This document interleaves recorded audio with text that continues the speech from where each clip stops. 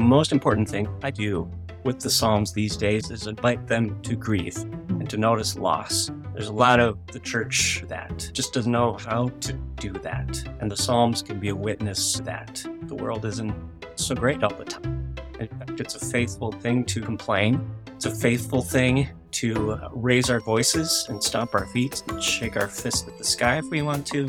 Anger, outrage, pain that belong in our spiritual life. I think the Psalms do that so well.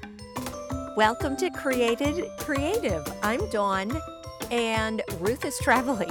She is in Belize with her business. As you know, her business is Consecrate. It's a monthly subscription box for female ministers. But she has all of these things that happen around it.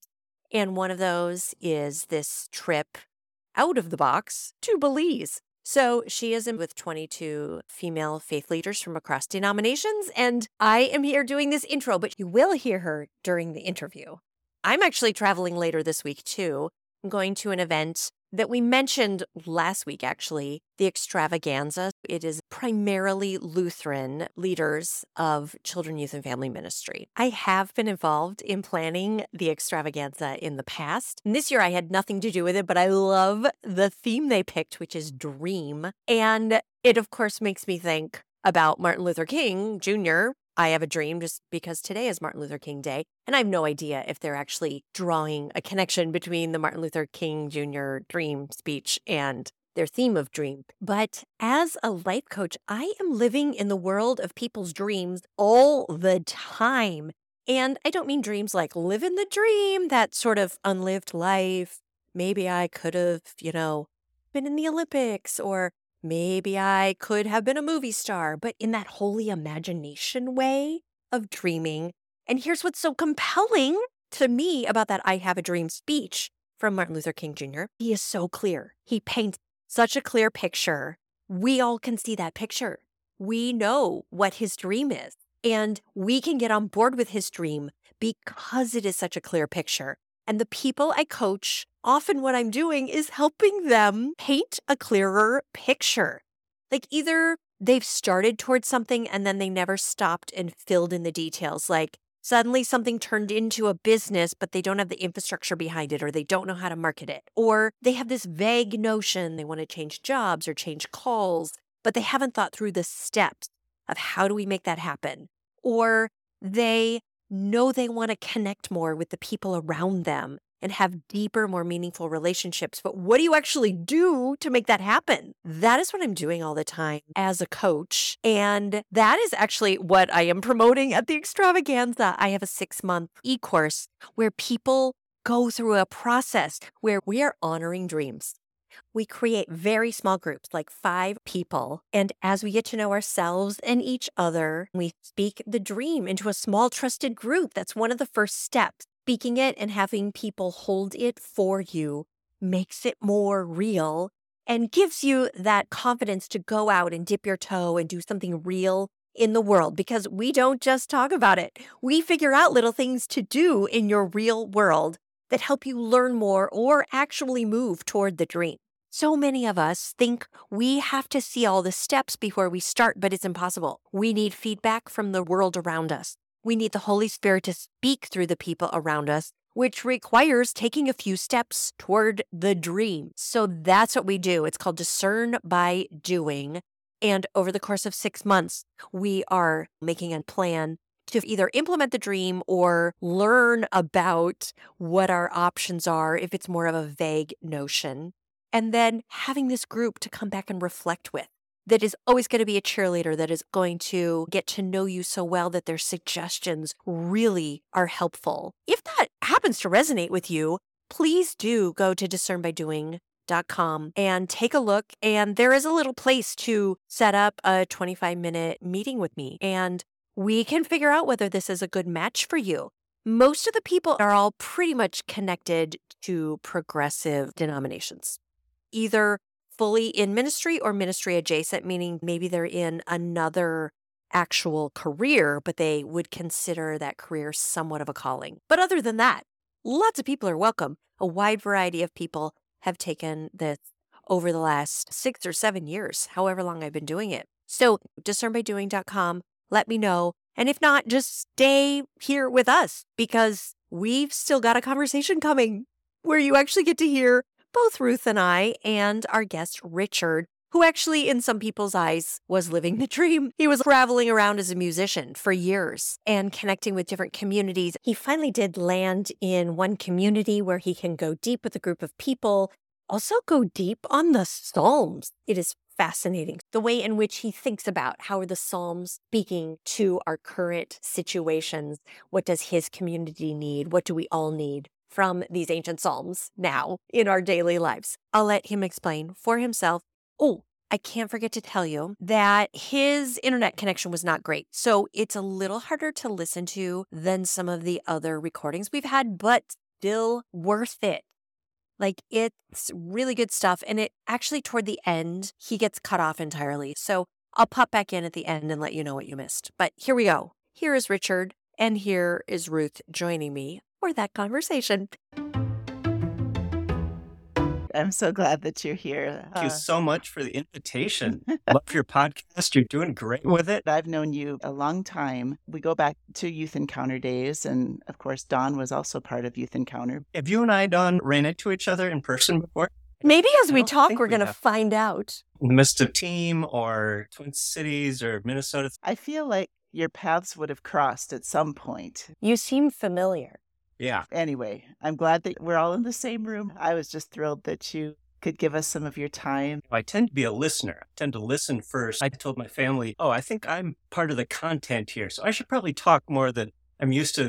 It's so great. A lot of our guests, they were ministers first, and then they do kind of art and other creative things on the side. But you've always struck me more as this creative person first. And then you also are a minister as well, but you make so many things. And so I would like you to start by just asking you to share a little bit about yourself and what you do. Sure, I'd be happy to. I live in Strawberry Point, Iowa, population 1,000. I live here with my wife, my son. We have 2 dogs. I'm sort of pining for a cat. I'm sort of a cat person, but we haven't had a cat in several years. My wife is not a cat person, so we're negotiating. Let's see, I am an INFJ. I think I'm an Enneagram 4. Love it. Thinking about these. The right place. We embrace that. Let's see, here's a list of things that I enjoy. I like autumn. I like purple. My favorite meal is cheeseburger, French fries, strawberry malt. I'm a very simple palate. Yeah. Beatles. I love the Beatles. Wonderful. And by the way, I'm also an Enneagram 4 and an INFJ. So I knew that I liked you. I'm not surprised. So you've been a songwriter forever, and I know you do many other things in addition to that, but the songwriting, when would you say you wrote your first song? I'm probably in college, Luther College, Decorah, Iowa. So like mid-'80s, I suppose. And let's see, I think I started just writing little songs, like prayer songs. This was during my fundamentalist phase. So there's a lot of prayer songs. There were a lot of songs for camp because I discovered working at Bible camp in those days when the decree went out. I wrote the Bitter Love Song sketches, I think. I knew how to play guitar. So I was just doing, things mostly for myself in those days. Before I understood there may be a different realm of songwriting that would be coming up for me later. And these days, you still do a lot of songwriting? And Yeah.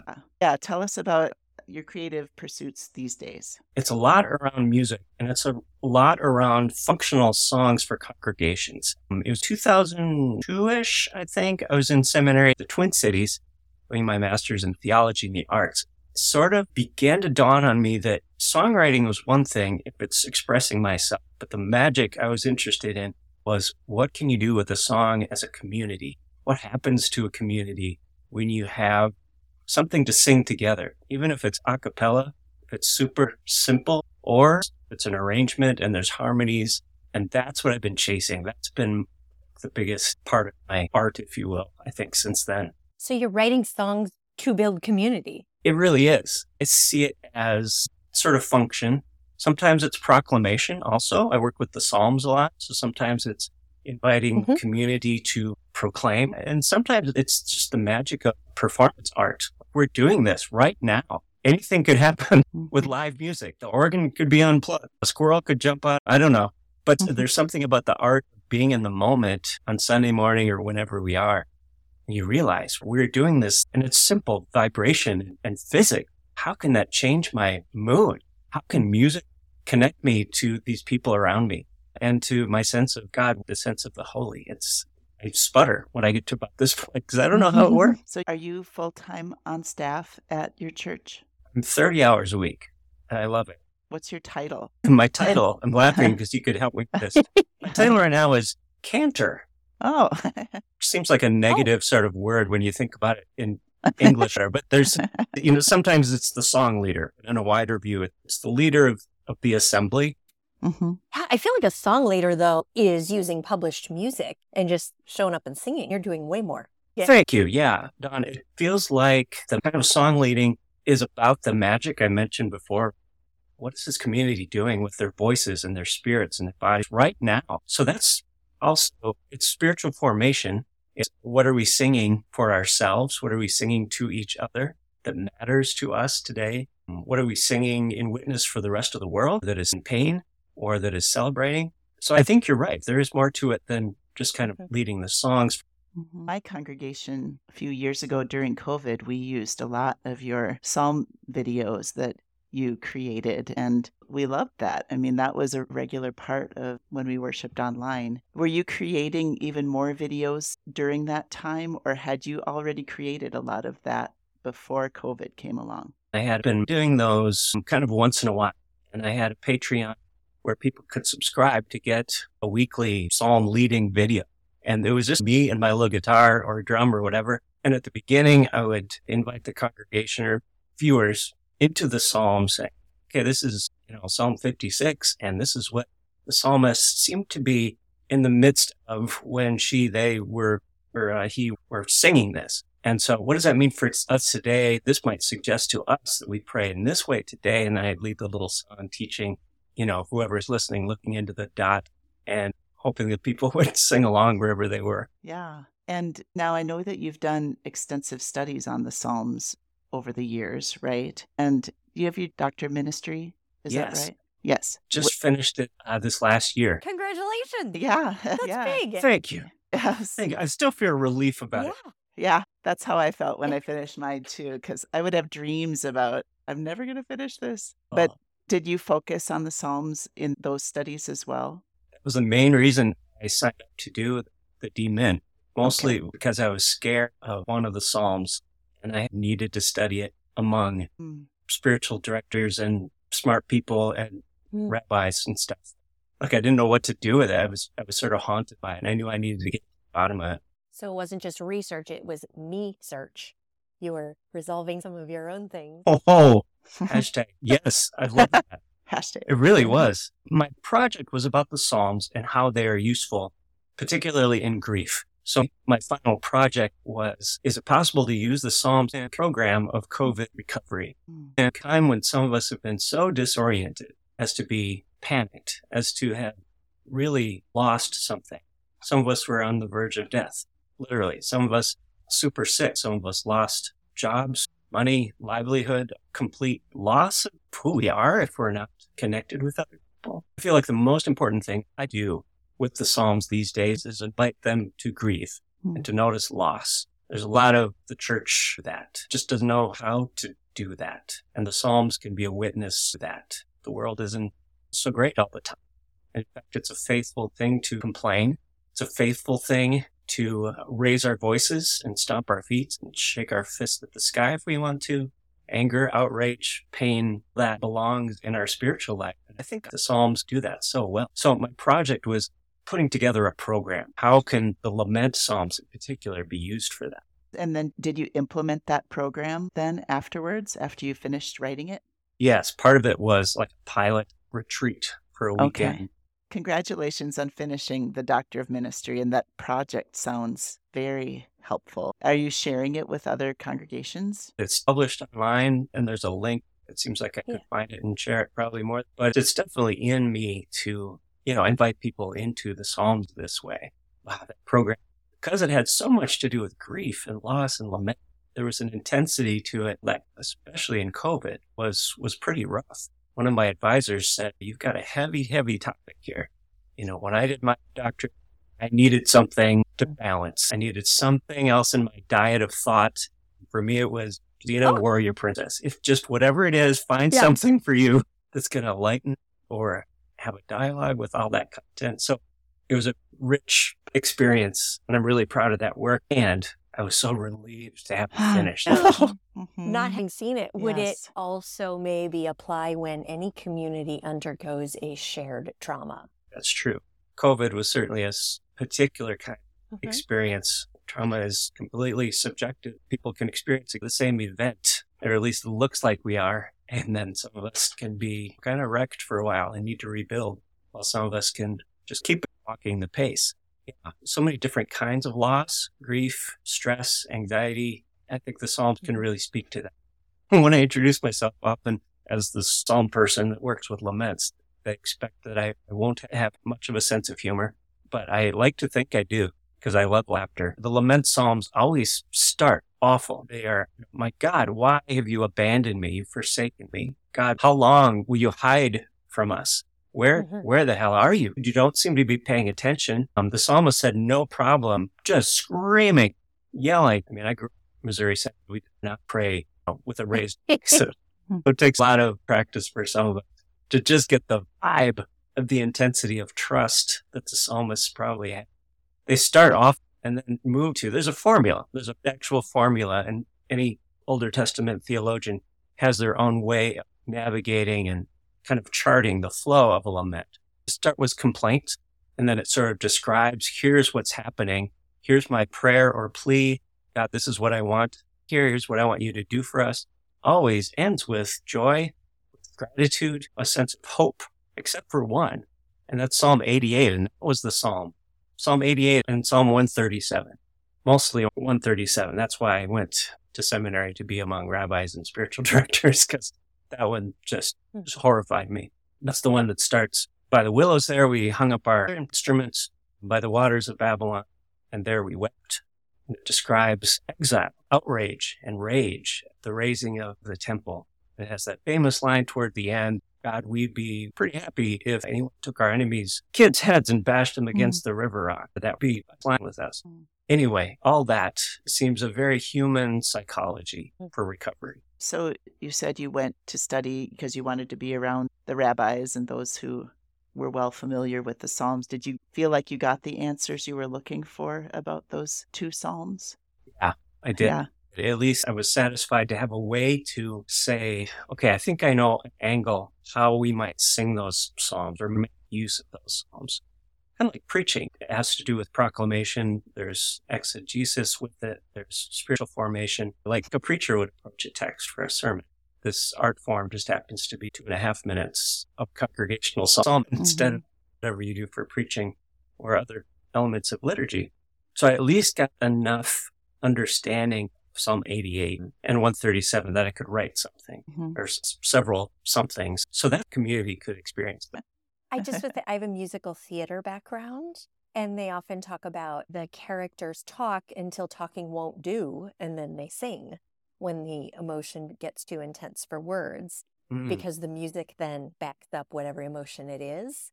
So I feel like you're doing that, but in real life, you're doing that for the community. I love that quote. Yeah, thank you. There's certainly in worship. Worship is drama where there's all kinds of different voices, pastor and a congregation and a choir, an assistant and a liturgist and presider, all those characters doing different things. So I love the idea that in the midst of our worship service, there's a little spot for the psalm, which often, as you know, not enough time in the service, the psalm is the first thing to go. But we tend to keep it in there because I insist to people our staff has come to know that that's an interesting place for a voice in the midst of our drama, in the midst of worship. And that's where it stopped recording. We had a great conversation. It just wasn't recorded clearly. So we will have him back. You also, of course, missed me coaching him. But just a reminder, if you want to hear me coaching someone, hear me coach you. Go to discernbydoing.com, find the calendar on there, and set up a time to talk with me about whether the 6-month e-course might be a good fit for you. And do it soon. Actually, we start in February. But you will always get to have this podcast and hear some coaching for free right here in this feed. We will be back. We will have Richard back. We'll have Ruth back very soon. But until then, please do follow so you don't miss when he comes back. Follow us on Apple Podcasts or Spotify or wherever you get your podcasts. It would help us so much if you rate and review the podcast. Also, follow us on social media on Facebook or Instagram. We're Created Creative Podcast. And we look forward to hearing from you, seeing you again. And in the meantime, go create something.